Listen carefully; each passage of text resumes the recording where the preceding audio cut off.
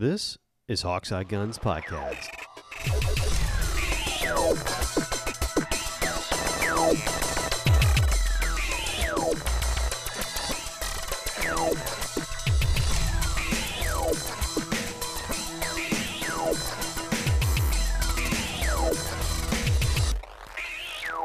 Hello and welcome. This is Hawkseye Guns Podcast. I am Sean, and with me is Jake. Hello. And we have just concluded, I'd say roughly but this last week, the SHOT Show went on for 2020. And And for anybody who doesn't know, and I'm assuming if you're listening to this podcast, you do, that's the major trade show in Las Vegas, kind of like CES for all firearms, whether they be hunting, tactical, personal carry, law enforcement. That's where those guys go to show off all their new stuff. Right. And it's all the bells and whistles. They pull out all the stops. They do everything that they can possibly do to entice you to see their new products and see what they've got going on. And honestly, there's quite a bit. The range of stuff is incredible.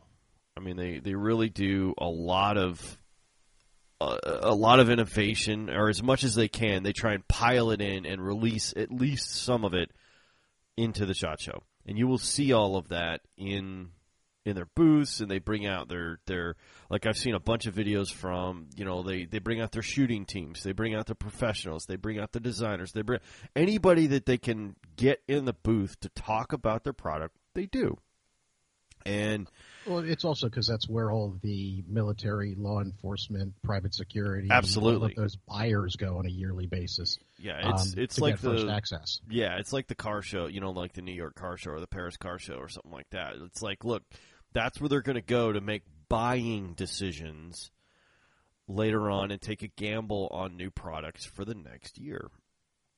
And there's a couple of things that I wanted to go over.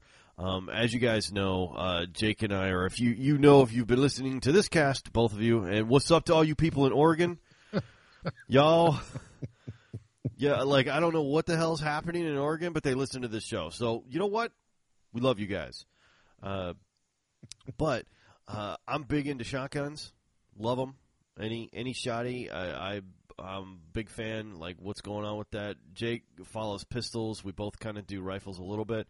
But what I wanted to talk about a little bit was some of the shotgun innovation and some of the kind of superstars of the show that people are coming out, or these manufacturers are coming out with, that are kind of different from where we've seen things going for the last couple of years. Jake, you made an excellent point before we were starting the show here that I thought was pretty apt. It seems like they're listening to their shooting teams. Well, yes, just about every interview you saw with any shotgun manufacturer, you look at the different modifications they've made on their automatic shotguns, or semi-automatic shotguns, is all based on how their shooting teams were modifying them and just making a production model of that. Yeah. Yeah. Whether it's extended charging handles, how the bolt is set, the gas systems or the inertial systems, is everything and how much ammo it'll hold. All of that stuff is basically, they looked at what their shooting teams have been doing to their firearms and just kind of went, oh, maybe that's a good idea. We should probably listen to them, since they're at the moment the most accurate and most qualified people to tell us what they need in a firearm that does these things.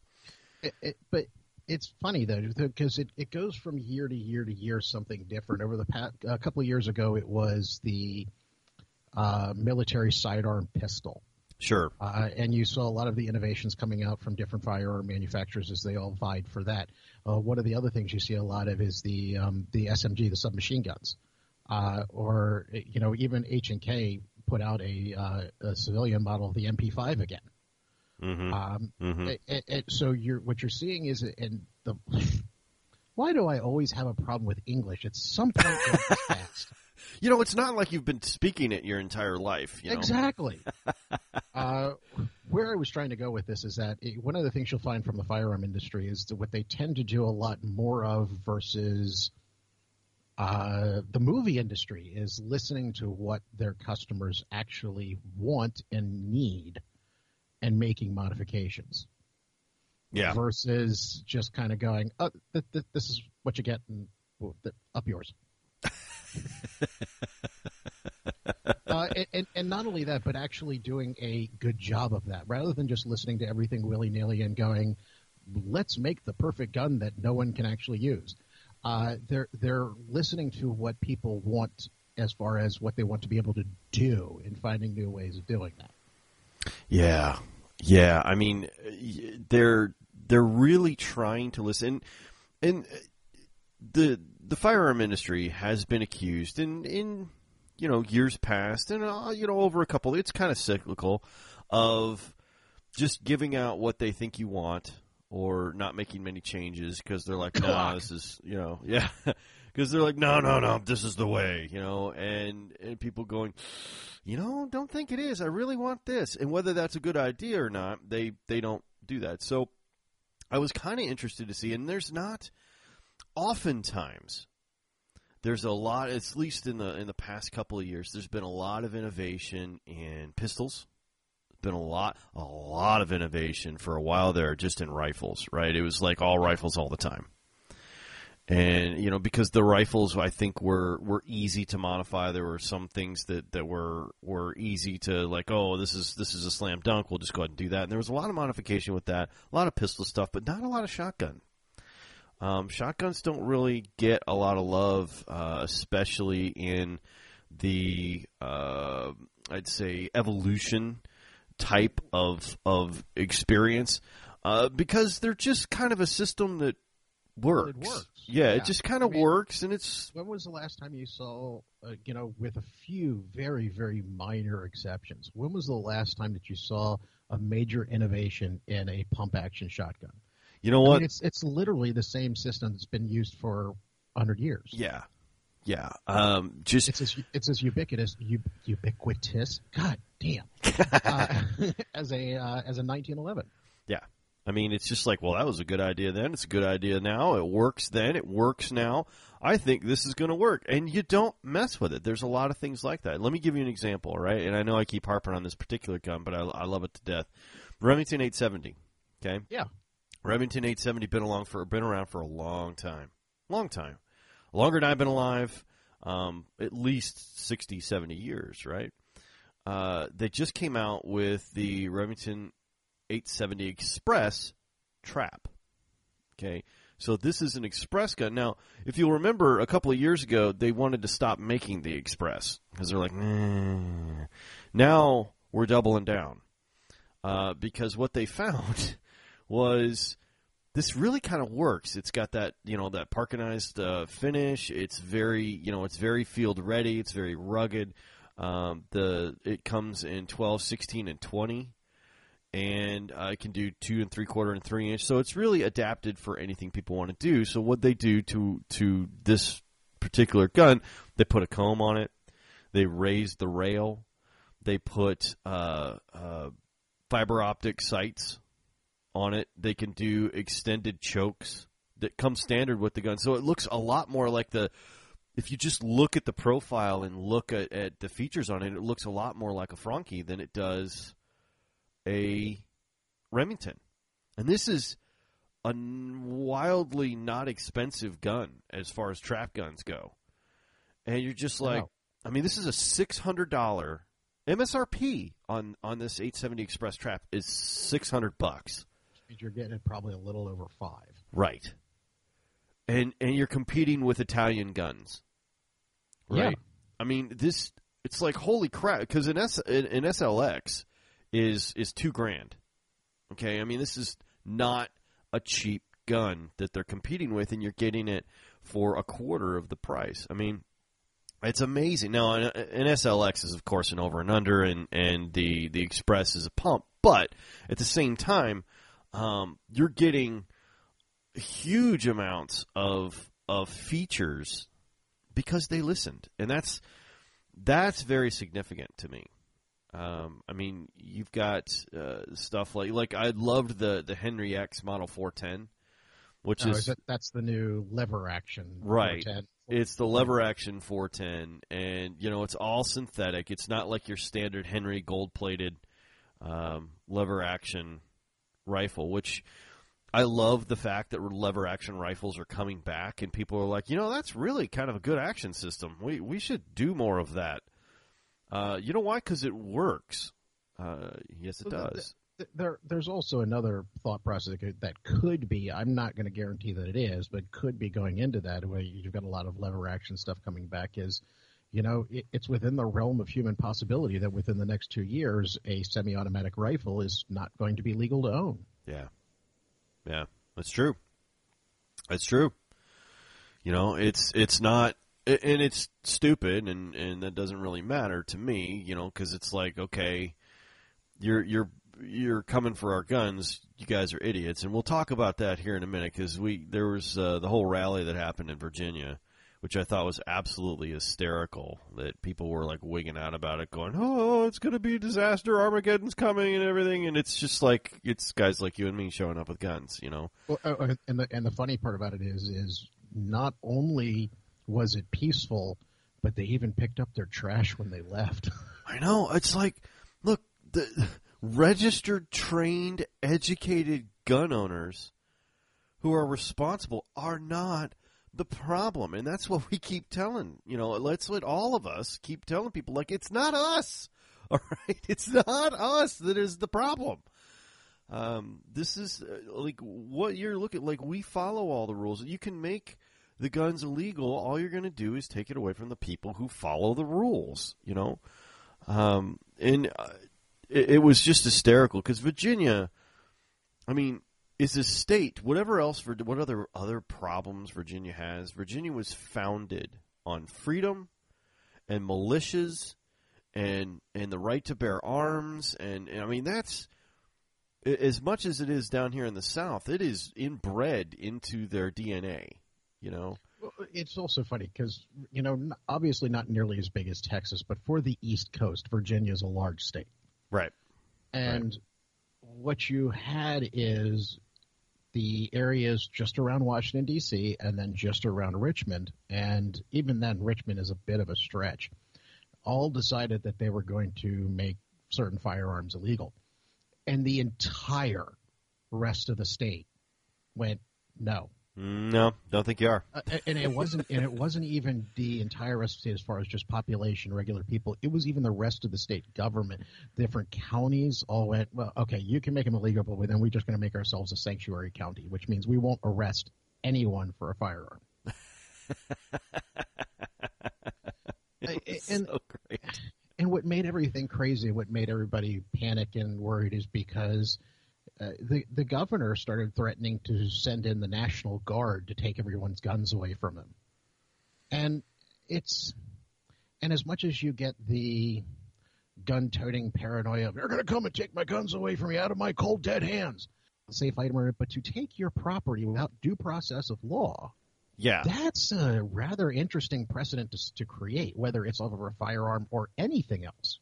Yeah, see, they can't. I honestly think it's just posturing for the election, right? At least in some parts, because you can't.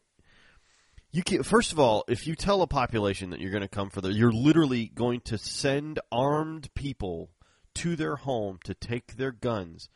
You are taking your lives and the lives of those servicemen in hand, like unsupported, unrepresented.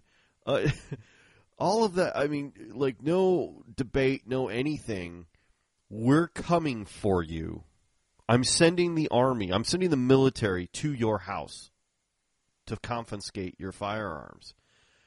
There are certain parts of the country, Texas being one, where that is effectively a declaration of war on the state, the population of the state, and they will defend themselves. I guarantee you, anybody who does that in the United States, especially if you do it in the South, there are going to be lives lost. period, on both sides. Oh, absolutely. You can't, you can't do that, okay? Like, it doesn't work. People don't work that way. They will be pushed to a certain line, and that is it. And Virginia was like one of the worst states to try this in, too, because it's just steeped in their culture.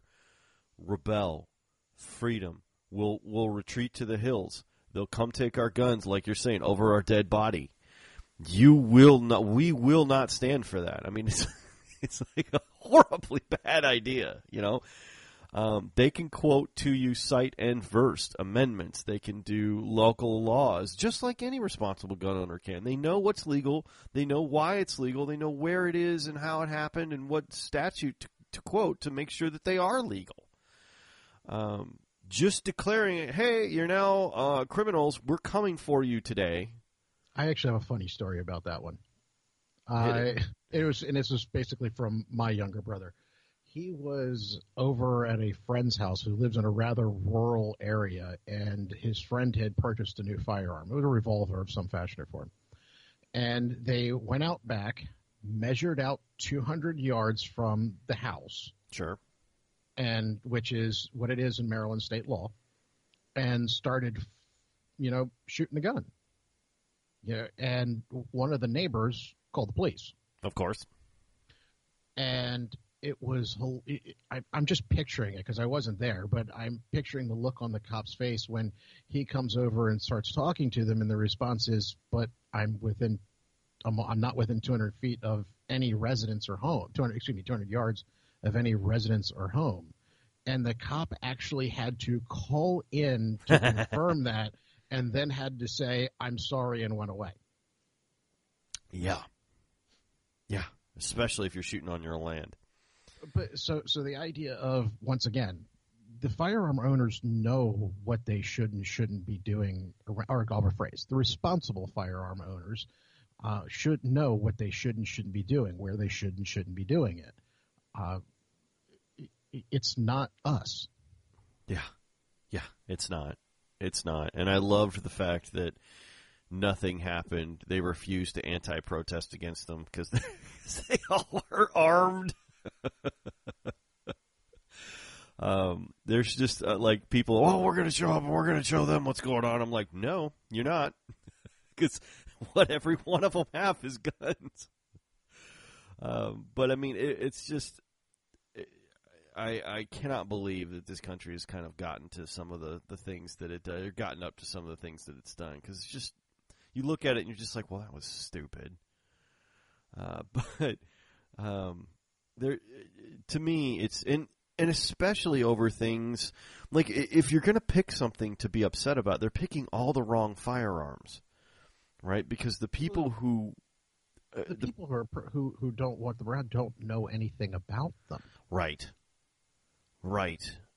And you can watch the things they say, it's just like, I held this gun, it's extremely heavy. It's like, it's an AR-15. It's a polymer gun. It's not. It's plastic. The only thing on the thing that's metal is the barrel. That's it. It's not heavy. The bullet is huge. No, it's not. No, it's not. It's a little bit of a longer version of a .22. It's actually one of the smallest rifle bullets available in the United States. It's pretty tiny. It's as big as my hand. I'm like, no, it's not. I got a big kick out of the whole thing. I just and all this is going on, and the SHOT Show's going on out in Vegas, and it's just hysterical. But I did see, to get back to that, I did see some of the things which I thought were interesting. Like Mossberg, the Mossberg is famous, at least to me, is really getting known in as far as American manufacturers, as kind of, a streetwise innovator. I don't happen to like it. But they came out with the 590M, or the M590, with a clip-fed gun. I don't see a need for it, but it's obviously very popular. People like them. It's clip-fed, but it's it's a different situation. It's Right. if you're out in the backyard shooting clays, you're right. There's zero benefit to Yeah, having I five don't rounds in a clip exactly. versus 5 rounds up into the tube magazine. However, if you are in a defense, combative, law enforcement hour situation, the idea of being able to drop a clip and put another one on versus having to do one of those fancy 4 round reloads that John Wick can do. Um, uh, yeah, I, that's a better way to go. and somebody brought that to my attention the other day that we were arguing about the M590, and he's like, you know what, for a sportsman, and he admitted that, he's like, look, for a sportsman, there is no reason to have that. You can't, like, if you were going hunting, you couldn't have more than 3 rounds in the gun anyway, at least in our state, right? It's 3 rounds. You get two in the pipe or one in the pipe and 2 in the mag. So you couldn't even fill up the clip, and if you're hunting in the state of Texas with that. But he's like, it's not for sportsmen. It's not obviously not for clay shooting. It's obviously not for trap or skeet. What it is he goes, it's a law enforcement gun. Just like you're saying, it's for law enforcement to put firepower downrange, a lot of it, and be able to reload quickly so that they can continue putting fire downrange when they need to.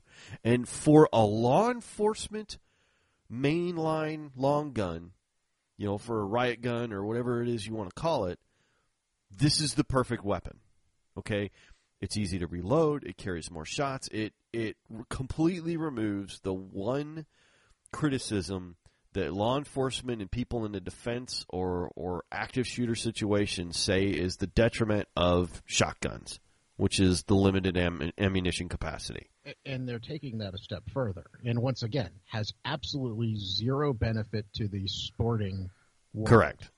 But the advent of all of the bullpups that you see out there, that's making it easier go room to room with a shotgun versus, once again, something with a longer barrel versus actually having to take something and cut it down. You still have the long barrel, but you've got something that's more maneuverable. Yeah, I mean, you still got an 18-inch barrel. And most of them, I mean, like a bullpup rifle or a bullpup shotgun the barrel is actually pretty small in comparison to shotgun barrels because, I mean, shotgun barrel can be up to 32 inches long. They don't put those on a bullpup. But even then, a tactical shotgun barrel is only 18 and a half typically. Right.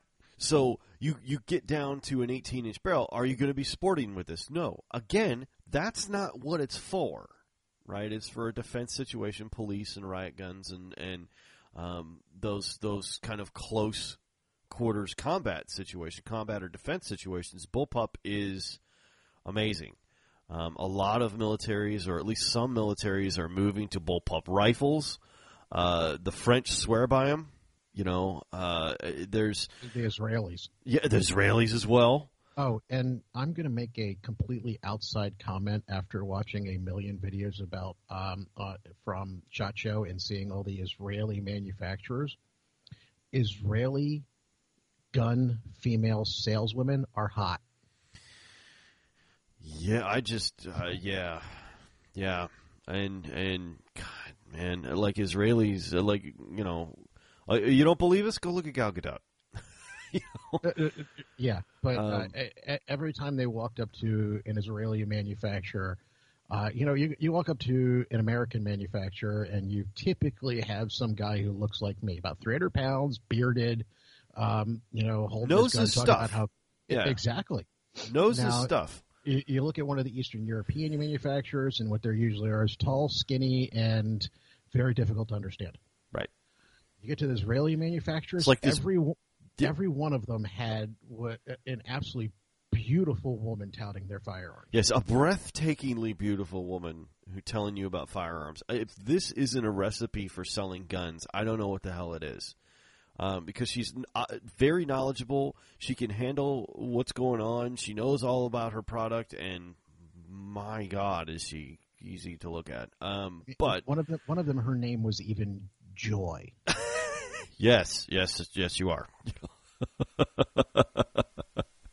But Mossberg has. That is besides the point. It is a little bit. Mossberg has come out with, they did the M590. They've done the Shockwave, which I thought was innovative. Also, I don't want one. But one they did come out with this year that I thought was super interesting was the Mossberg 500 Turkey 410 pump.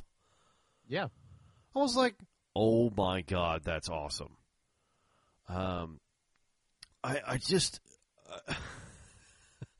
the Turkish guns, and a lot of people rag on Turkish guns. Okay, it's a relatively like you normally people feel one way or the other about Turkish made firearms.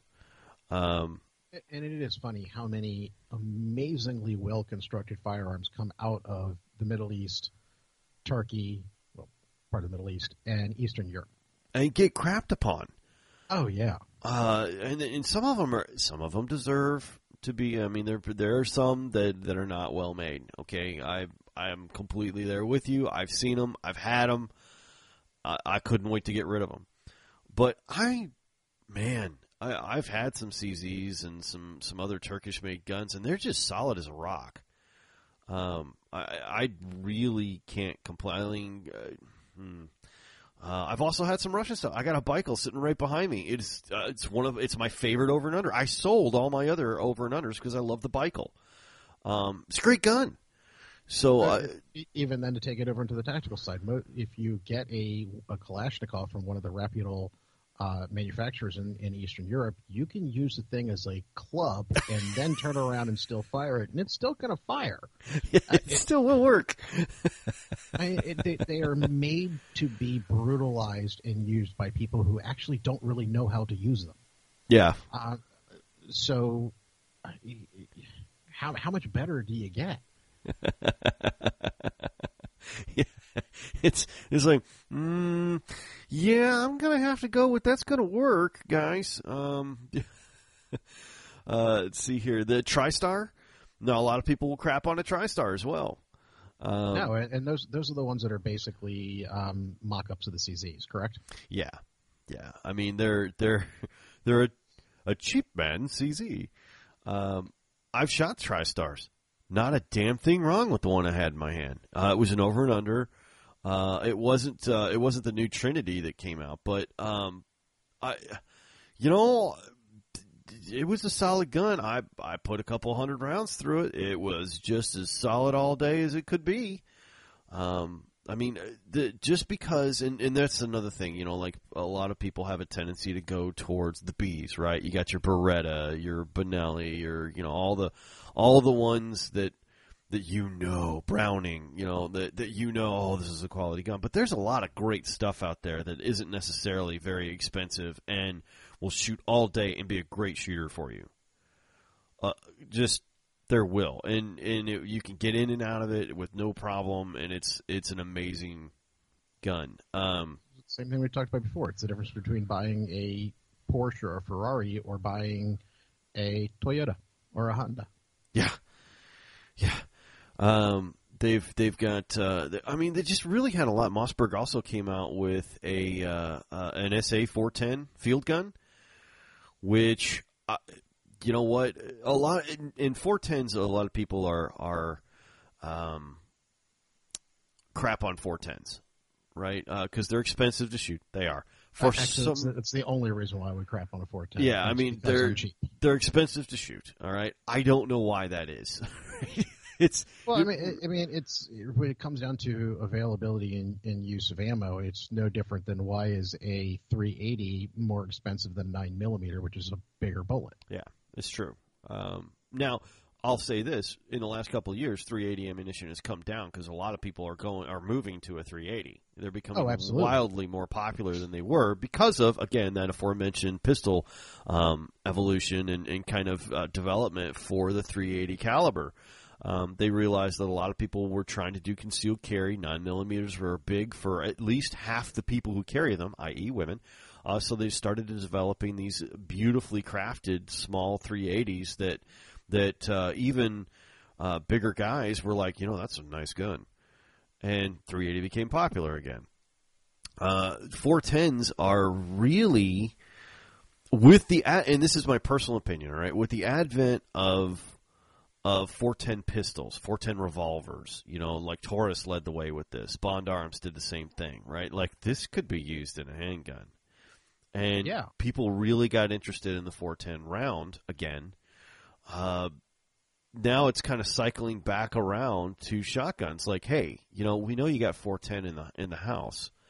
Why don't we use some of these specialty loads or some of these bigger loads or some of these things to start putting all of these new technologies on an old 410 platform, synthetic the whole thing out, put a big ramp on it, put some nice fiber optic sights on it.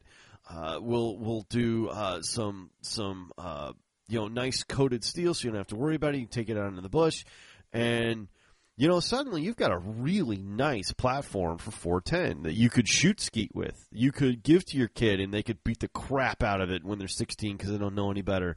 And you have a beautifully crafted little 410 system, automatic, that they can go hunting with it. They can shoot skeet with it. They can do anything they need. The upland game. They can do anything they want with these new 410 loads, and it just kind of works.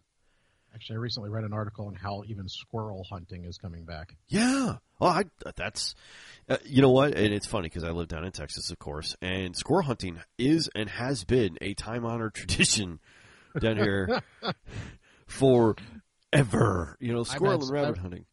I had some family in Alabama when I was younger, and I remember squirrel hunting. Though they were, unless they lied to me, they were never nice enough to actually feed me squirrel.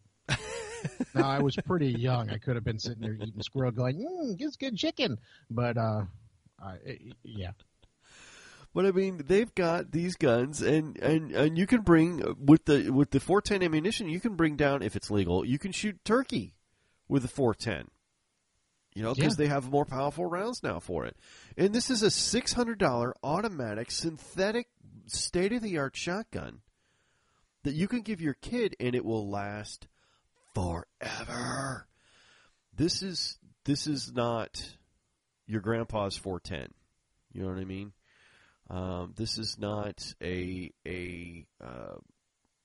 weapon system that you would have seen when you were a kid. They have much better things out now than they used to. Savage, of all people, came out with the Renegade, which I missed that one. Yeah, that one is a little bit different. It's obviously a hunting gun, right? It's an automatic. It's completely Realtree covered, and I don't know if it's actually a Realtree, but it looks like Realtree. It's the camo dipped style, big hunting gun, right? But it's as far as I know, it's the Renegade is Savage's first ever semi-automatic shotgun. It's got fluted barrels. It's got a new gas system. It basically is a duck gun. It is their first honest-to-God, automatic, full-sized, full-featured duck gun. And if you know anything about Savage is very smart. They get kind of a bad name. Oh, it's a Savage. It's going to fall apart. And to be fair, there is precedent for that. However, when you're talking about a full duck gun, all right, most people, if you're going to a duck blind, because it's important, because you don't get to shoot it very often if you're duck hunting, you get one shot at a flock of birds, right? You may only have one all day. They don't tend to wait around. Right. And they're moving quick. They're high up. You need to get them and get on target and take your shot, and you're probably only going to get one, right? You do not take a weapon. So it's not like shooting clays where it's like, I don't know, pull another one. We'll see what happens.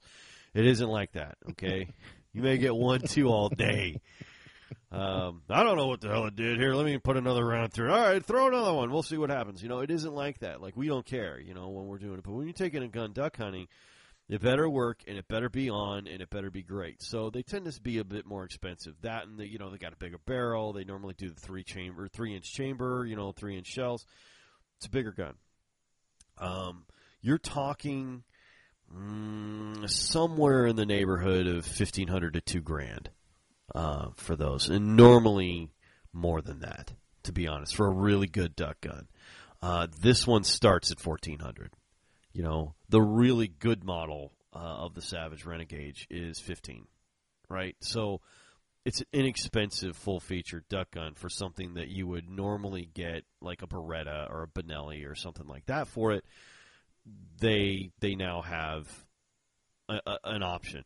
And if you are Beretta and Benelli and not scared, you should take another look, because once Savage moves into an area, the manufacturing they have, normally they'll flood the market on you. They will. They'll price their gun a third cheaper than yours, and they'll just outsell you. Yeah, I mean, it's just. But you know how the Italians are. It's the same thing that they do with cars. It's, this is a Bernelli. You know, yeah, and it does work we for them. don't stoop to that. Yeah, it's like Ferrari, you know. It's like, oh, you know, you need this, you know. And that works in a lot of places, not really down south here in the States. Well, that's nice. I got a vet at Remington for the last 40 years. I'm going to go with that, you know, or whatever it is. So, there's a lot of stuff in the new SHOT Show, like the new Satori White Lightning came out, gorgeous. Browning, of course, if you know anything about over and unders, the Satori is basically, again, in my opinion, it is the benchmark for finely crafted over and unders in the United States. All right, in England, it's going to be something different. Here, we have the Browning Satori. There's and you know, like in like you're saying, Europe, they're going to go with a Franchi, right? Yeah, they just are. Okay, it looks almost exactly the same. You know, like we mentioned earlier, an SLX which is Franchi's premier kind of over and under with extended chokes. It's what's happening over there. Not even close to the same as the Satori as far as the way, the mystique it has over here. Like the Franchi doesn't really have the SLX doesn't have the yeah, considering the fact that I had never even heard of the brand. Right. They don't have the legacy that Browning does, especially not in the States, because of course John Browning designed something and people are going to, in the States, especially in the South, they're going to listen. The SLX not so much, but it's a beautiful gun. Beautiful gun. I mean, they've got side-by-sides. They've got all kinds of stuff. So there was really, plus all the bullpup action that happened. And just about everybody is starting to come up with a bullpup. Yeah. There's a lot. I love the Honcho tri-barrel. That was hysterical. That thing was funny. That was hysterical. It looks like something you'd see from Dusk Till Dawn. They've got, you know, the shorties. You know, they've got because once Mossberg came out with the Shockwave, I think everybody went, "Oh crap, we're behind." You know what I mean? Well, what you're finding with that, as well as a lot of other firearms manufacturers for different things, is looking at the National Firearms Act and looking at the wording and finding ways around it. Yeah. Because you got Mossberg who created the Shockwave, which was how to create a shotgun with a 14-inch barrel without having it to have to be an NFA SBS. Right. So you're finding a lot of that also, even with now the big thing is becoming the submachine guns or the PDWs, personal defense weapons, which are, once again, they're looking at different ways of creating stocks and barrels so that you're getting around the NFA. One of the things that I knew had existed, but I hadn't actually seen until I was paying attention to SHOT Show this year, was even something around the whole automatic fire and bump stock concept, which is a trigger that would fire not only when you pull the trigger, but when you release the trigger as well. Yeah. And considering the fact that that's considered, each thing is considered a separate action, it's not considered an automatic weapon. Yeah, and they're and you knew that they were going to get to this. You know, I mean, you knew that like any time you deal with a set of rules, you're going to find ways to be creative with those rules. And a lot of these guns are kind of deliberate reactions to that type of thing. I mean, as soon as they came out with the small 14-inch barrel in the Shockwave, then they immediately came out with the Nightstick, right, which is the 590. So they took the 590 platform and said, yeah, all right, let's stick a clip in it and do some. So you've got some of that. Remington's also in the game with the V3 TAC 13. Well, that's the next step that's gone into a lot of them, and you've got Remington, Black Aces Tactical, and a couple of other companies who started making the small shotguns and semi-automatic. Yeah, and those are very fun and interesting. They are. It is a different type of weapon system as far as how they've been constructed in the past. Because once you get something out and once you figure out, we got this other thing, we can change this slightly and make a completely different style of delivery, you're going to get some interesting things coming on. We mentioned the Honcho before. Honcho's got an entire line of this stuff. They've got the tri-barrel, and they've got the automatic, and they've got the automatic clip fed. They got the automatic tube fed. They've got the This is what you're seeing. It is an evolution, and I think, to me, and I could be completely wrong about this, okay, but to me, I can't decide which one's which, all right?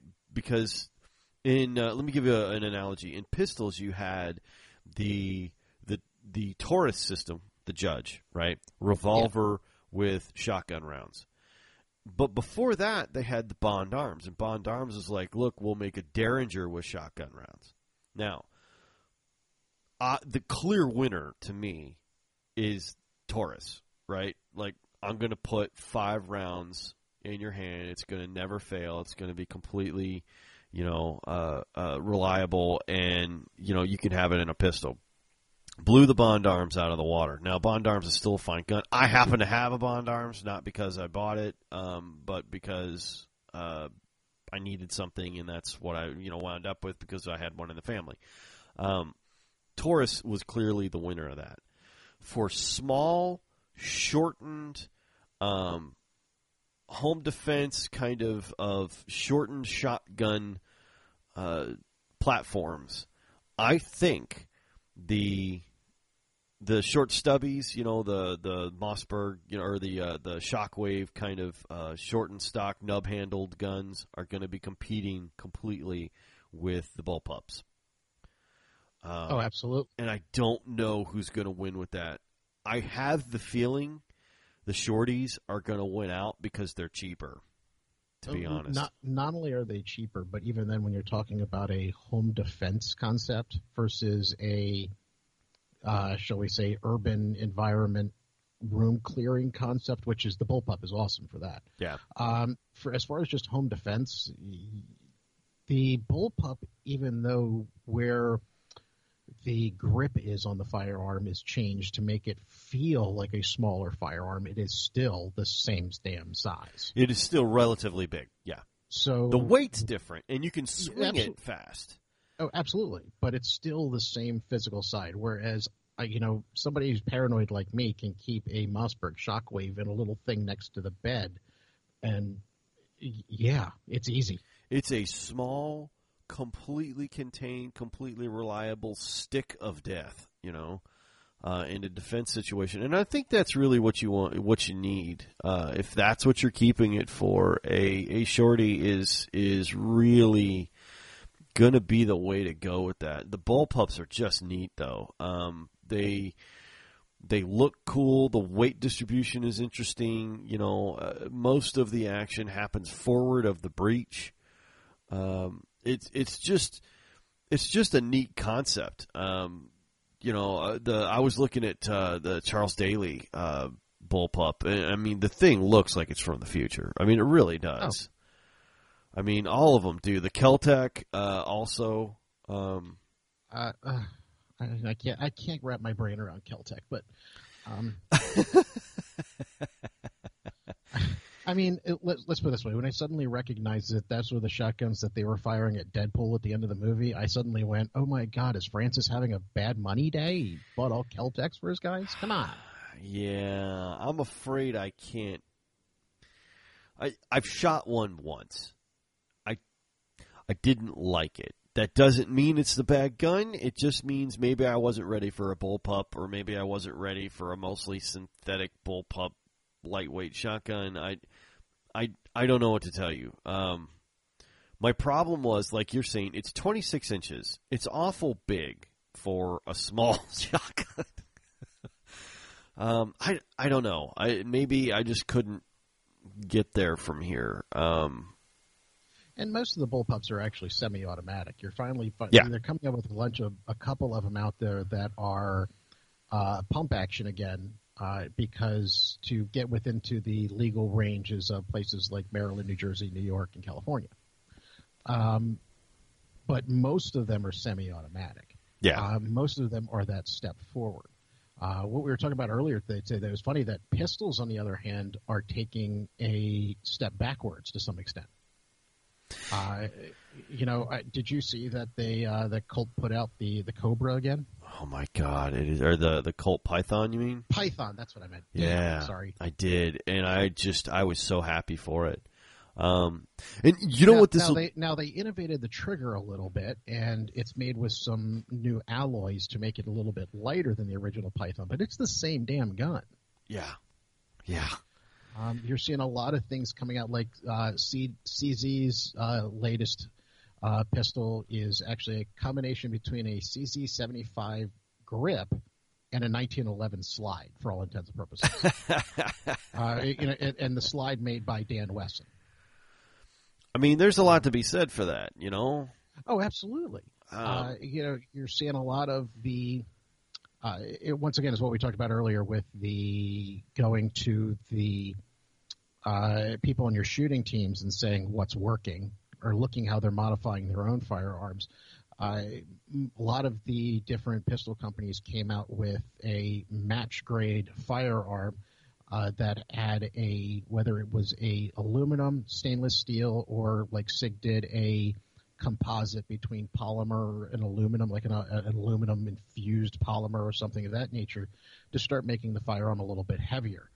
And they even had the P210 that came out from SIG, which is once again going back to a solid steel frame firearm. And what they were finding is that you've got people now. I can't do this, but you've got the people who know how to do it, who were actually hitting accurately with a pistol at 100 yards. Yeah. I mean, and we're talking like dead accurate, not like, oh, they can actually hit some. No, putting it on a quarter at 100 yards. And it's amazing. You know, it really is. And I think a lot of people aren't aware that some of the technology that was built previous to this was actually good technology. Now, we got obsessed with clip loading firearms, but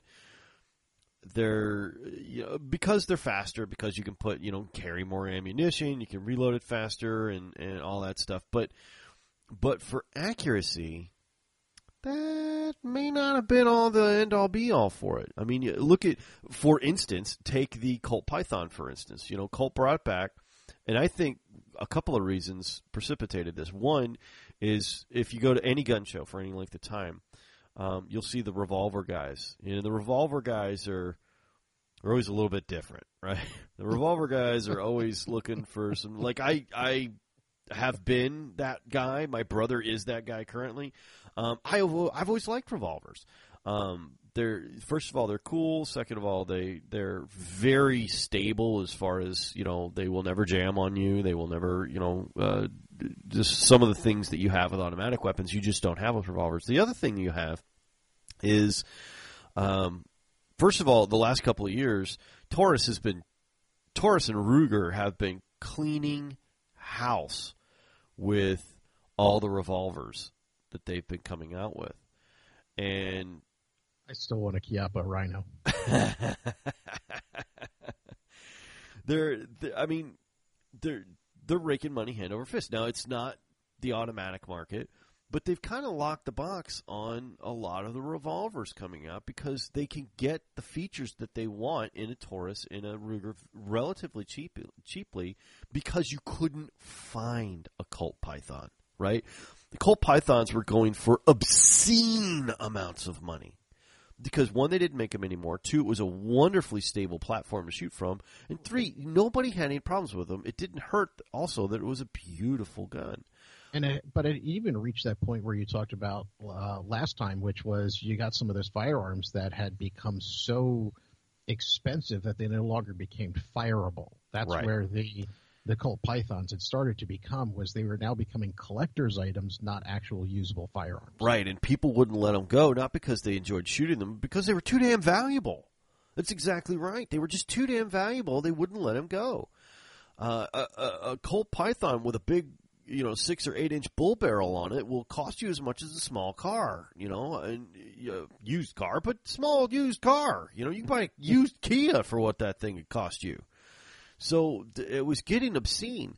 And Colt finally went, we have the patent for this. We can bring it back. And they finally decided that, they redid some stuff. They redid the rear sight. Like you said, they did some trigger work. But they're bringing back a 6-inch barrel. They're bringing back the walnut grill. Like the whole thing in stainless and black. All that. $1,500, which you can't touch an original Colt Python for $1,500 right now.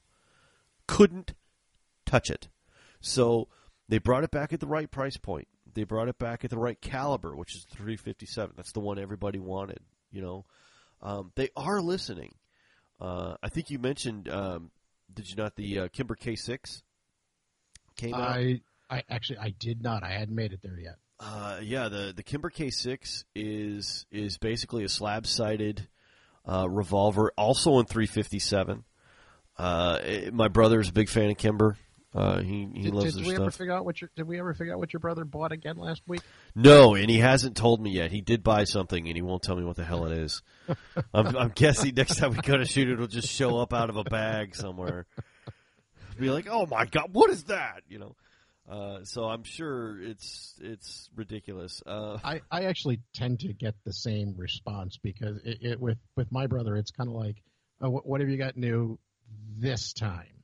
Right. And he's still got the same Glock 19 that he bought a couple of years ago, and he's been happy as can be with it. Now it's a little bit more difficult to purchase a new firearm in the state of Maryland as it is in Delaware, but every time it's kind of like, oh no, this is the one, I'm keeping this one. He looks at me like, yeah, right. Yeah.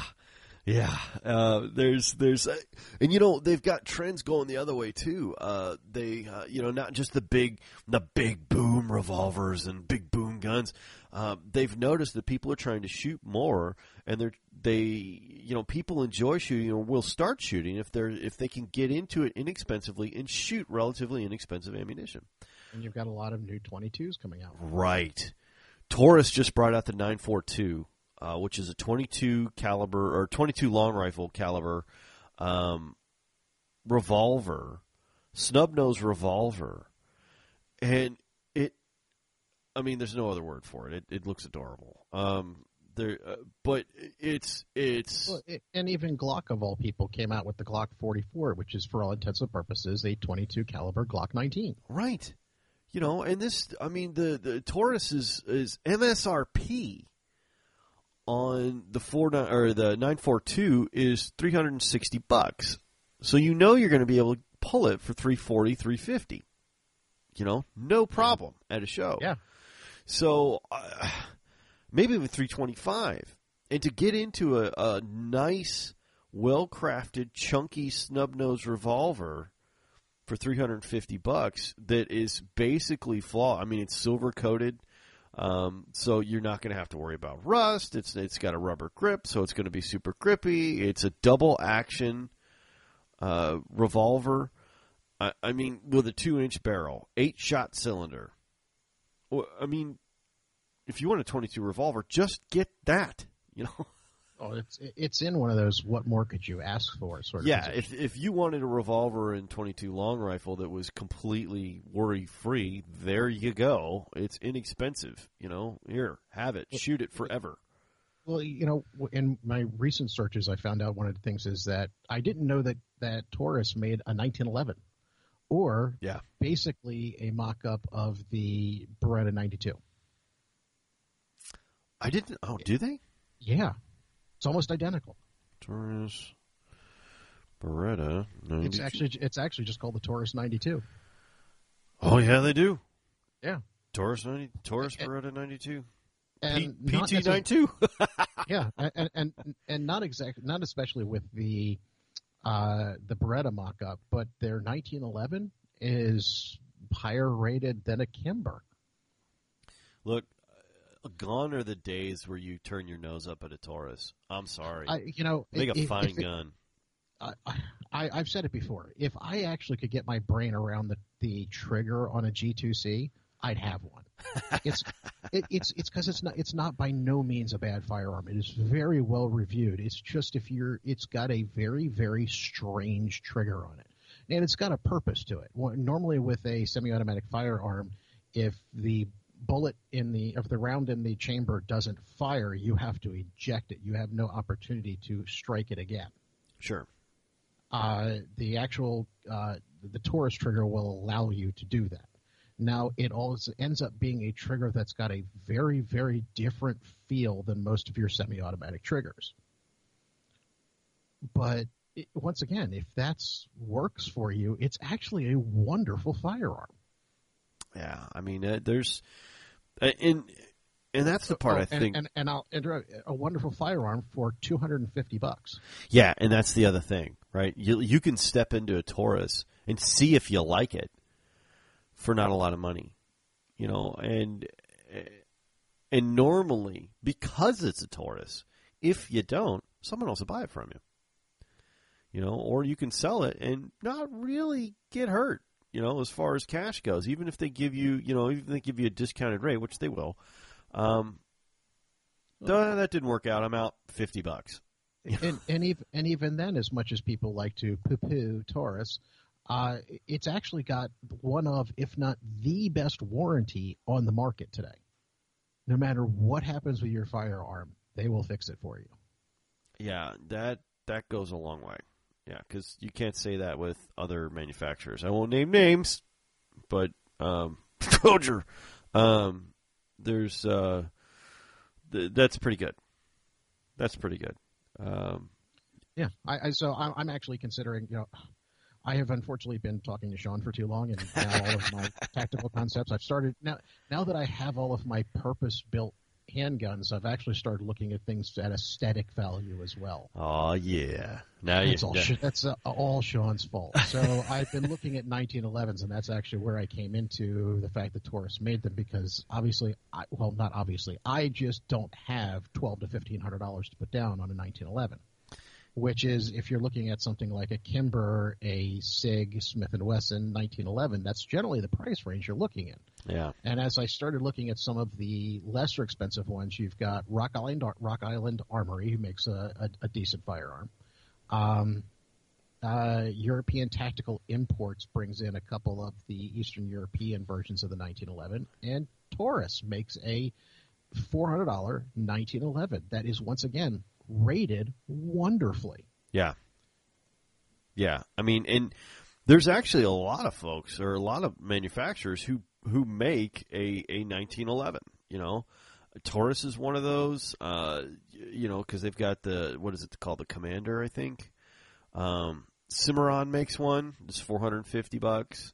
That's basically clones the government, model.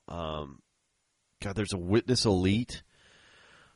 There's a Rock Island, as you said, makes one. And the Rock Island, I almost bought one at a show a couple of weeks ago because it was used. It was there. It was, I think, $375, something like that. It had some scratches on it. What I would probably do is send the slide away to be recoated and redone, maybe even polished. Just polish the whole thing up. And you can go and get, because it's a 1911, you can go and get parts from all kinds of places. So you can replace the trigger in it. You can replace, the sights on it. You can, because I think the standard FS has got dovetail sights on it. So, yeah, replace that. Replace the trigger. And just put together the pieces that you want on it. Replace the grip lock.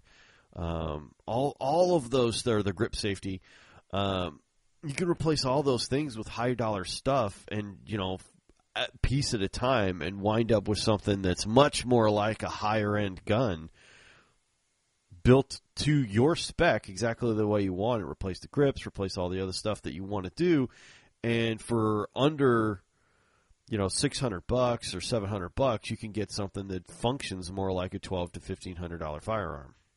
Exactly. And that ain't bad.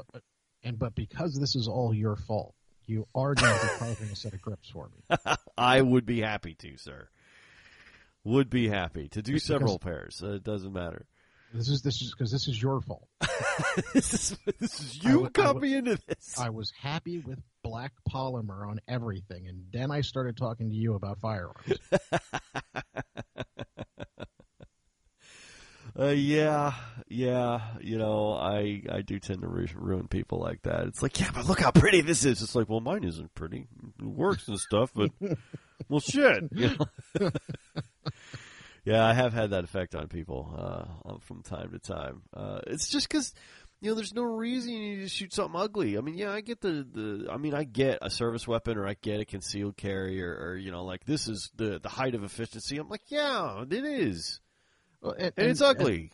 And that's the basic justification that I've given to myself was, okay, I've got my ankle firearm. I've got my hip firearm. I've got my in my bag firearm. I've got my next to the bed firearm. And yes, these are all, for the most part, black polymer tactical style firearms. So now I'm looking at, what do I want to buy just because it's fun? And unfortunately, pretty goes into fun too. Yeah, it does. It really does. And that's why I arrived at my black and gold blinged out Bersa. It's like, well, yeah, I'm going to get a pistol, but I don't want it to be boring, Like, this is crappy. I don't want it boring. It's not cool. So, does it look like a Beretta? Or does it look like a Walther? Yeah, it kind of looks like a Walther. It's kind of cool. It's a lot cheaper than a Walther. Can we do anything else with it? Let's make it pretty. Oh, they've got a black and gold one. Let's do that. And you can. I mean, you can do all that, and it works, and it's awesome. To me, that's what firearms should be. And again, but that's the exact opposite of somebody who carries one for a living, like my wife. My wife carries one for a living. She doesn't care about all that crap, She's like, no, does it work? Can I pull the slide? Well, also a different purpose on that one. You're not going to stop in front of the suspected, felon and go, look, it's pretty. Yeah, exactly. Put your hands up. Aren't you glad this thing looks great? Don't move, otherwise I'm going to have to use it. But, look at the carving on this grip. Is this not sexy? Of course you're not going to do that. You're not going to have to go to prison and say that you were, captured by a boring firearm. That's right. So, I mean, I get it. I really do. But for me, having an ugly gun, I still can't stand my father's 19, his Glock 19. Well, but also when we were talking about the concept of listening to what people are asking for, Glock is, for all intents and purposes, the Apple of firearms. You'll get what we give you. And you'll like it, damn it. You will be fanatical about it. They are, and that's a good analogy. Glock is very much the Apple of the firearm world. It's like, look here, we've done you shouldn't have to do any thinking. Why would you want to modify it? Why would you want to do, here, look, you can, and of course, one of the biggest things out there is modifying Glocks and trying to make them prettier, and they really have to go a far way about it, because Glock is not going to do any of that crap themselves. No, we did it perfectly. Just do it like this,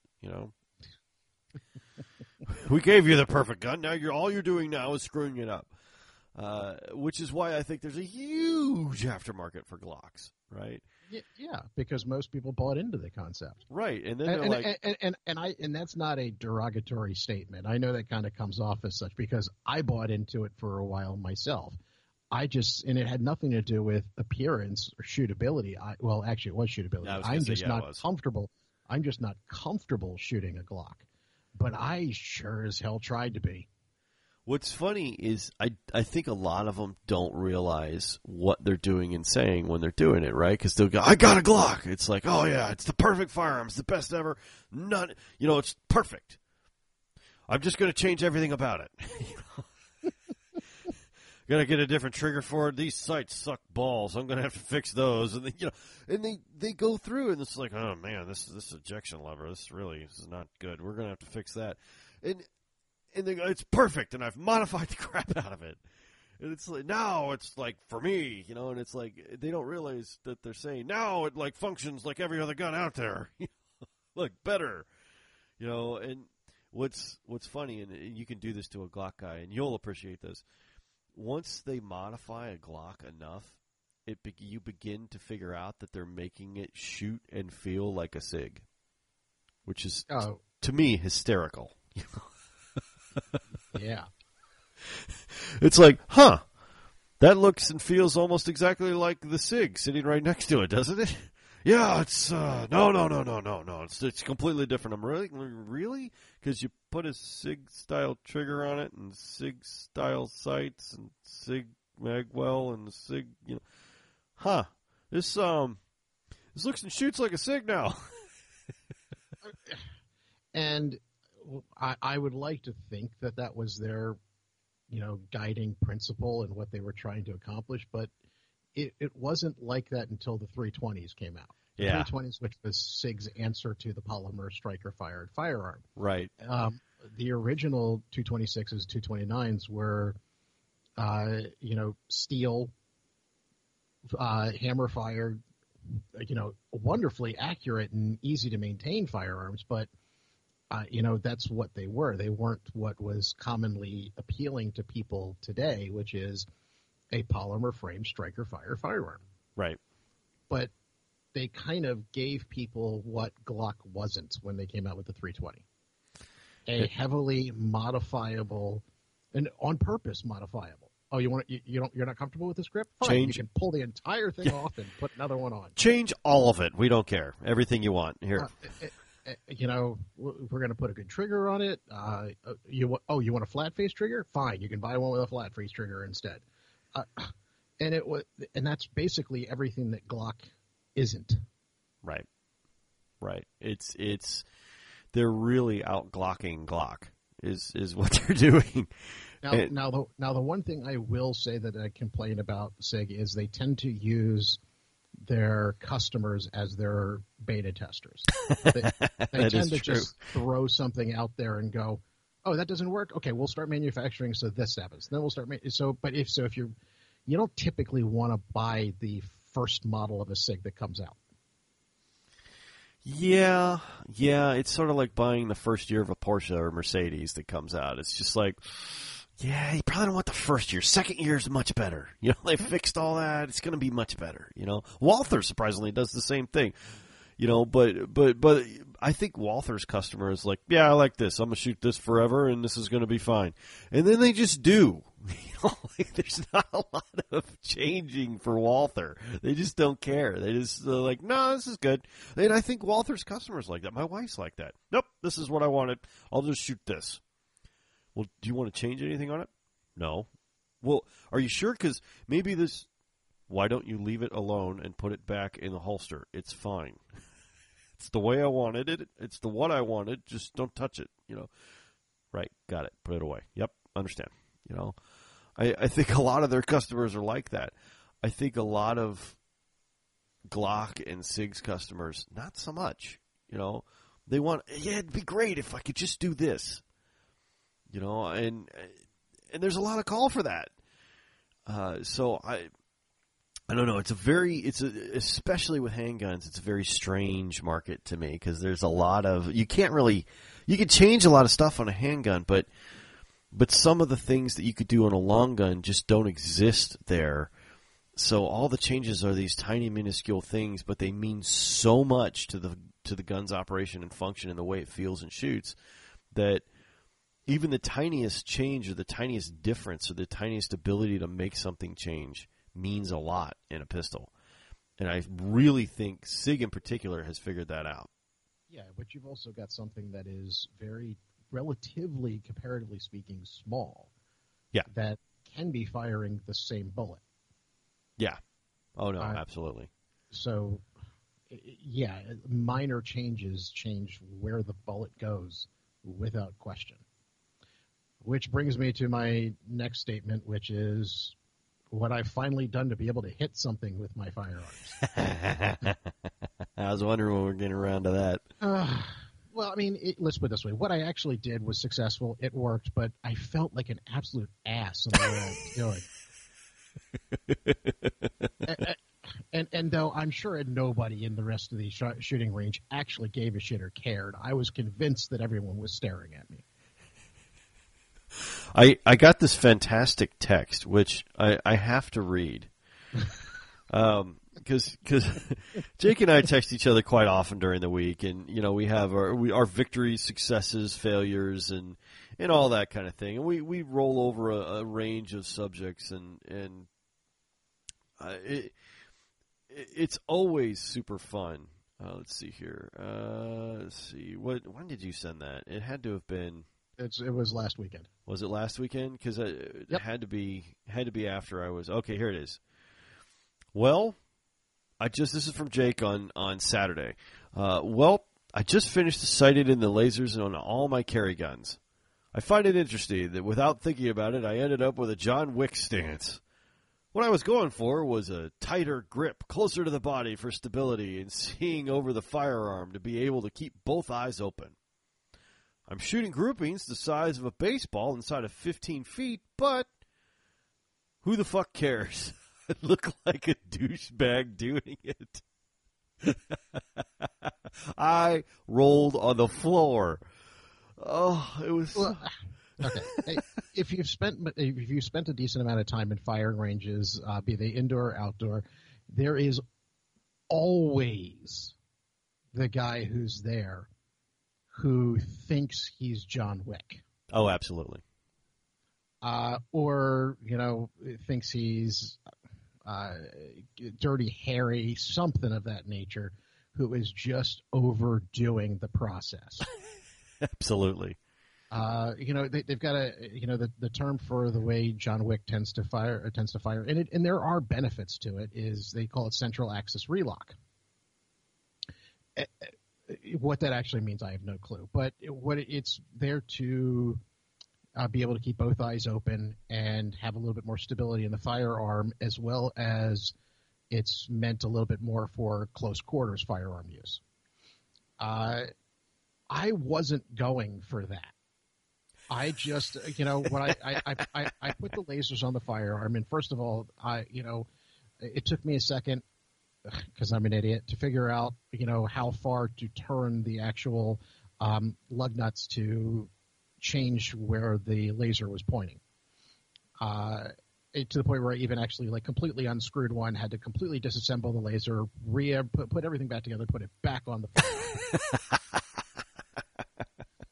So once I figured that out, it was just as simple as, hold the firearm up, fire 2 shots, see where they went, turn the laser.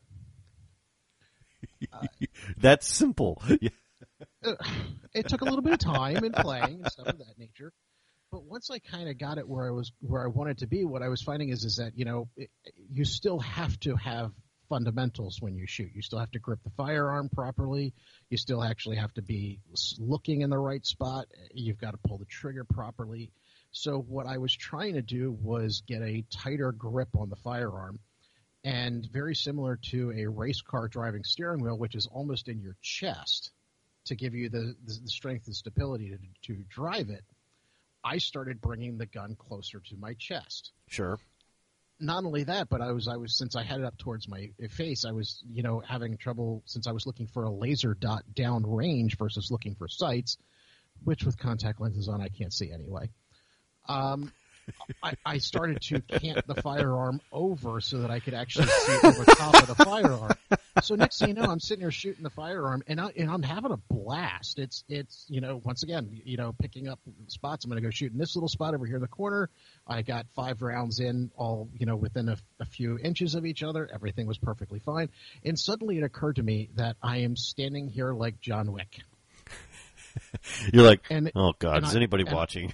Exactly, and that was exactly what I was thinking. It's like, oh my god, they're probably outside looking at the video cameras, laughing at my ass, going, "Look at the guy who thinks he's John Wick." Oh, well, look at the douche. He's over there with his stupid ass Sig.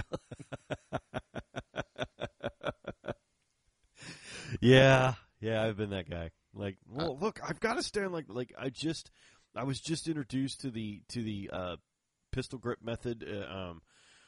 I don't know what the technical name for it is, but the guy who explained it to me was two dogs humping with your thumbs. I'd never heard it placed that way, but I do know what you're talking about. Yeah, it actually makes sense. It you know what it looks like when I tell you that, right? Yeah. Because I was having a God, this is going to sound worse. I was having a jerking problem with my trigger finger, right? Yes.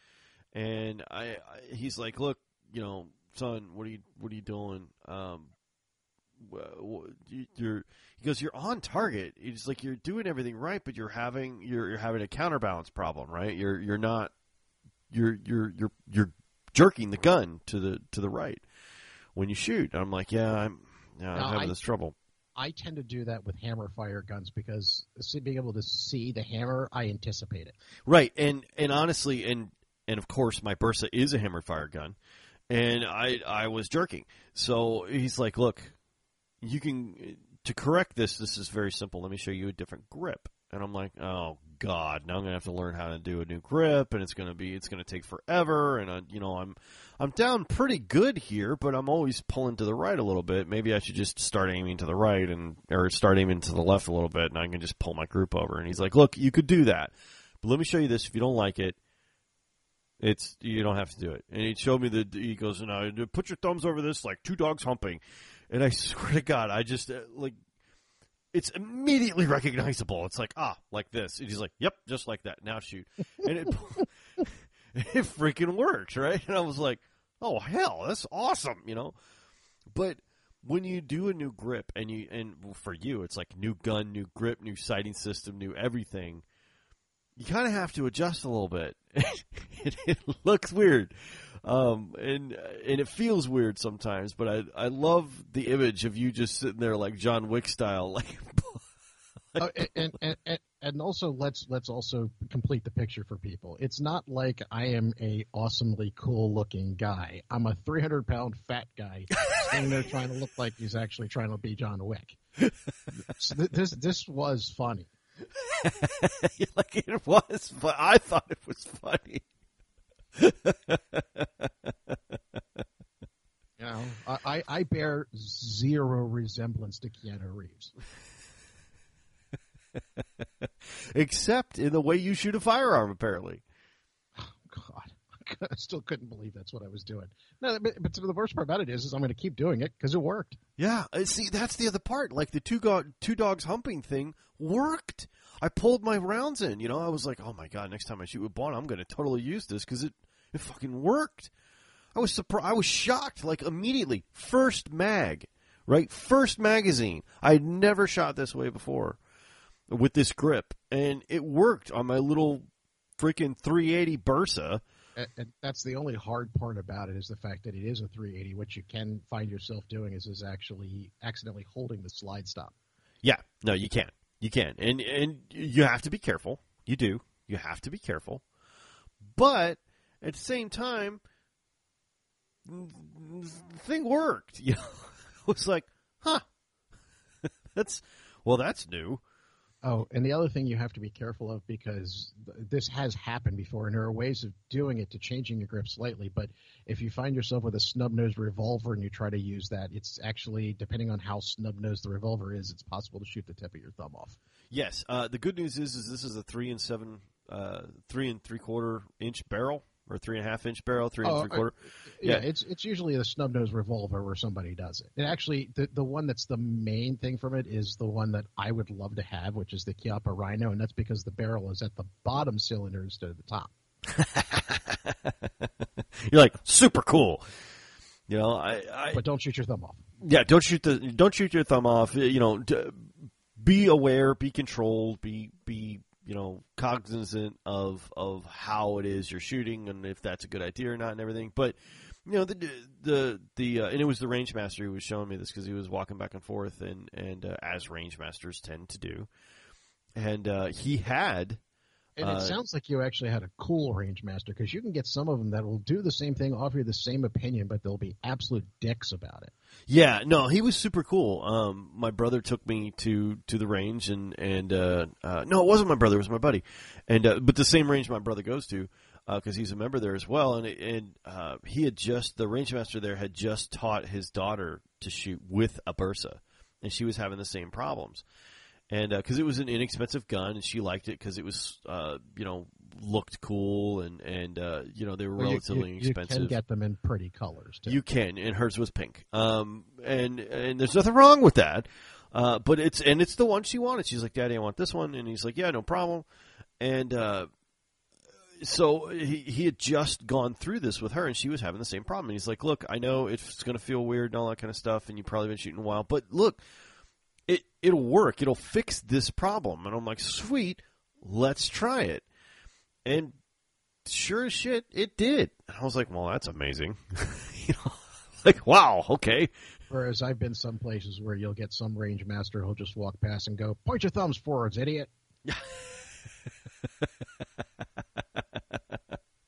Yeah, that I would have just packed up my shit and been like, "Yeah, I hate this place, and I gotta go." I don't take well to that kind of thing, but this guy was seriously cool. He's like, "Yeah, I know it feels a little weird, and you got to be careful of this, and look, you got to be careful where your thumbs line up, because again, it's a small, compact firearm. It's not actually compact for a 380; it's full size, but which is why I think it worked with this, right? Because it's actually a bigger 380. Than some of the small concealed stuff, right? You wouldn't want to do that with like one of these little bitty, like you're saying, super stub nose or micro 380s. You probably wouldn't want to try that. But the Bersa is actually a pretty damn big gun for a 380. Mm-hmm. So it worked, and my hands aren't huge, so it just kind of worked. And I was like, "Huh? Would you look at that?" But. I do love the image of you, John Wicking out at the range. That is, I carried that with me all day. It was great. All cantilevered out and with his rage all close to his chest, all wicked and everything. I mean, you even have the same kind of dog as he does. So, I mean, it works. Actually, I do. It works, man. I've seen your pup. She's a sweetie. It's like Blue Nose Pitbull. Yeah, I mean, yeah, you got more with John Wick in common than you think.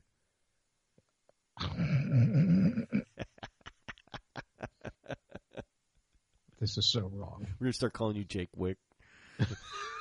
Oh, God. If you're going to do that, then you at least need to buy me the car.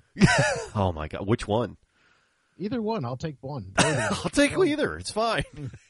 I'll take the Mustang or the SS. Either one is beautiful. Fine. I mean, I know his original car was the Mustang, but the other one was a Chevelle SS. Am I correct? Well, yeah, he had a couple, even in the first movie. Yeah, but the one that yeah, it was an SS Chevelle. It was a Chevelle okay. SS. Yeah, I was just trying to remember which one it was. So. Yeah, and at the end, of course, he had the Charger. Yes. Which, and I know this is bad, and it's probably blasphemy, okay? But I'd take the Charger out of all those. Actually, I'd probably taken the Chevelle. I really would, because it's modern, it has Bluetooth, it has all the safety features. If it gets hit, I probably won't die in it. Oh, wait a minute. In that Chevelle or that Mustang, if you actually hit a modern-day standard automobile, the thing was probably going to be just fine. In the automobile, the modern automobile is going to be nothing left. Yes, however, that is true. But the the car will be fine. You, however, will be mangled because it's going to drive the steering wheel right through your chest, and everything, while looking not as bad, will probably kill you on the inside. Whereas, that said, if you wreck that car, though, would you want to live through it? Oh my God! Can you imagine? just Just like, well, they haven't made this part since 1974, so we're going to have to remake it, and, we're going to have to find a hood for it. The hood's going to be about $5,000, and then we're going to have to, the paint job on it was $20,000. Whereas the Dodge, a 2011 Dodge Charger, the insurance will cover it, and you can have another one next day. That was the other thing I was going to say. I've got a guy I worked with who had a Chevelle, and he couldn't get it insured. Yeah. Yeah. I mean, there's that. Let's find out who's going to carry your Chevelle SS that is like there's one of 500 left on the planet, that are in drivable condition. Probably not going to be cheap on the insurance. Whereas the 2011 Dodge Charger, you'll be fine. Now that we've covered cars on our gun show. What? People expected us to stay on topic? Oh, man, if they did, they've come to the wrong place. I'm mean, a founding member of Ramblers Anonymous. Say, I don't think anybody who's listened to any podcast you've ever been on just knows that doesn't happen. It's not. I'm incredibly focused on this show. I stay on topic most of the time. Actually, the worst part about it is on this show, I'm usually the one who drags us off topic. Oh, it's so great. I'm glad to pass the torch in this particular show. But, now that we've covered guns, Jake's John Wick likenesses and similarities, the SHOT Show was great this year. We were super excited to see a lot of the innovations that were happening with firearms this year. I in particular was super excited to see all the innovations in shotguns. The last couple of years, there's been a lot of shotgun love. I'm a big shotgun lover. I love all the trends, just because I wouldn't particularly have a certain amount of gun, just give it time. Every time I say that, I fall in love with it years later after I figure out I have a use for it. But there's tons of cool stuff. I love the fact that there's a lot of new players in it. I love the fact that there's a lot of new innovations, and some of the guys with inexpensive guns are challenging the accepted standards and the accepted price points of firearms in the shotgun industry. Or the shotgun space. Can I throw in one more, and that's the remarkable one in that concept? It's the Hi-Point Yeet cannon. And it's funny because everybody thought it was a joke. A firearm so heavy that once you've emptied the magazine, you can throw it at your opponent. But the funny thing is that if you actually listen to the people who are shooting it, reviewing it, looking at the way it's constructed, nobody really, they're having trouble finding something bad to say about it. They're trying really, really hard because it is a high point. But people are having a really difficult time trying to find something bad about it. They had one shown up at SHOT Show, and it was funny because they had, a reflex sight and a light on it and stuff like that. And I'm sitting there thinking, my God, the accessories on that individually cost more than the firearm. Yeah, the firearm is $170 retail. Okay, retail. I've seen them at gun shows already. They didn't even have the gun available yet. And this is when it first came out in 2019 for $150. I've seen used ones, because this gun was new in 2019. Yeah. Okay. I've seen used ones at the gun shop where somebody bought it and brought it back for less than $100. Okay. This is a 9mm firearm for less than $100, and it works. Don't get me wrong. I have zero intentions of purchasing. Oh, I'm not gonna. Well, I say I'm not gonna have one. You know what? It's there'll be. I will be at a gun show. I will be depressed because I can't find anything, and I'm going to wind up with one. And I just for the sheer novelty of it? Just for the novelty, and I swear to God, if I like it, I'm going to have to you know what I mean? Like, oh my God, I shot this, and it's not horrible. And that's what I keep saying is you see the reviewers who are looking at it going, this is a high point. It sucks. And they're trying really hard to find something, but they can't figure out why. Now its size, shape, and weight is completely impractical for any carry application whatsoever. But at the same time, it functions, it shoots, it stays on zero. It's like, how do you say something really bad about it? And it's ugly, and and it has the word yeet in white on the frickin' slide, so you can't hide what it is. I mean, it's embarrassing. You know, like I asked Bon about it, and Bon is like, I refuse to buy a gun with the word yeet on it. I'm sorry, son. I'm not, because there was one at a show, like I said, and I was going to split it with him, you know, because I didn't really want to put more than $50 on this thing. And he's like, I refuse to fund a gun with the word yeet on it. That's not happening. I'm like, yeah, but look, it's under $100. It's 9mm, you know. And he's like, no, but it's pretty terrible, you know, as far as like the stuff that comes up. You know, it is a high point, and it does have the word yeet on it, and it's a 9mm, and it's ugly, and it's, you know, all these things, but it's also got a barrel length of 3.5 inches. It's 29 ounces. It's like just short of 7 inches. I think it's like 6.5 or 6 and 7 or 6 3/4 or something like that. It's got an 8-shot magazine, and a 3-dot sight. Those are all things that like real 9mm have. You know, it's like, huh? But it's a high point. You know, like, and that's what people normally finish off with is it's a high point. It's going to be crap. Right? But like you said, I haven't seen anybody say anything horrible about it either yet. And you can watch them. They're trying They're to basically desperately trying. And it's kind of like I don't have anything bad to say about it. It's so funny to me. I will. You know what? Now that we've said all that, I'll probably wind up with one at some point and just like be its greatest champion or something. It'll because it looks weird, right? It looks odd. I tell you what, if we ever actually do if I actually do manage to end up down there to come to a gun show with you, if they've got one, I'll split it with you. All right, sweet. Just for the sheer we bought novelty of it. Yeah.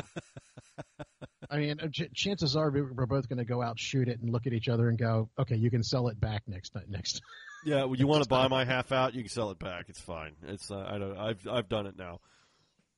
But I mean, it's stuff like that, and you know I like oddball stuff, right? Like like weird and oddball and like not standard, right? Because that's normally where my strike zone lies, and I just can't get there from here on the hating of it. And even though it says yeet, and every time I look at it, I think Kanye, and I just can't. I just can't. But still, at the same time, it'd be interesting. It would. If nothing else, it'd be a wonderful gag gift for Shannon for like the holidays next year. God, be lucky if she didn't shoot me in the foot with it. Oops, yeet. Yeet, bitch. You know, bang. Oh, sorry, babe. If it wasn't across state lines, I'd tell you send beef one. The problem is beef go, I don't know what the hell everybody's problem was. This is great. Well, you also know that I have a habit of hearing the things that drive beefs nuts on different podcasts and sending him a reminder of it. That is true. You'd probably just file off the word yeet. Everything else would be great. But you know what? It's as much as I give it crap, I'll probably wind up with one because it's cheap and I'm bored. Honestly, it's probably what's going to happen. I wish I didn't understand exactly what you meant. I don't know. I didn't have anything else to do, so I figured, it's fine. But we hope you guys enjoyed this. This was kind of our review of the SHOT Show and the normal or the new stuff that's coming out. Normally we wouldn't review a gun show like that, but you know, the SHOT Show's a little different. It's kind of the premiere and where everything happens and stuff.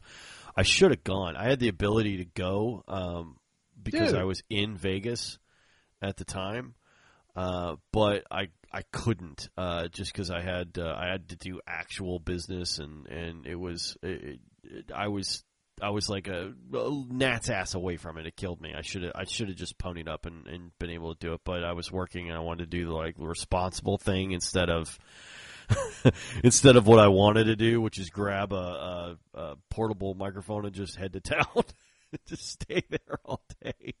Next year, I'm totally doing it. I am. It'll be great. But you anything else? I do not. Right on.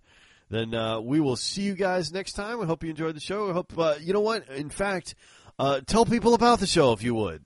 We've had a kind of for us a swell of new listeners, and we super appreciate it. Once again, hat is off to you folks in Oregon. I don't know what the hell's going on up there, but we are full support of it because y'all are listening to the show. It is the highest downloaded state in which our show is downloaded. So thank you guys. Thank you to everybody else who's listening.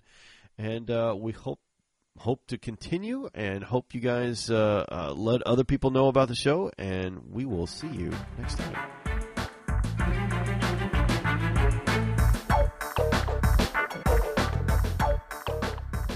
On behalf of Jake Bona and I, thank you for listening. Thank you for downloading. If you're interested in more content like this or podcasts, check us out at hawkeyeguns.com. Thanks again, and we'll see you next time.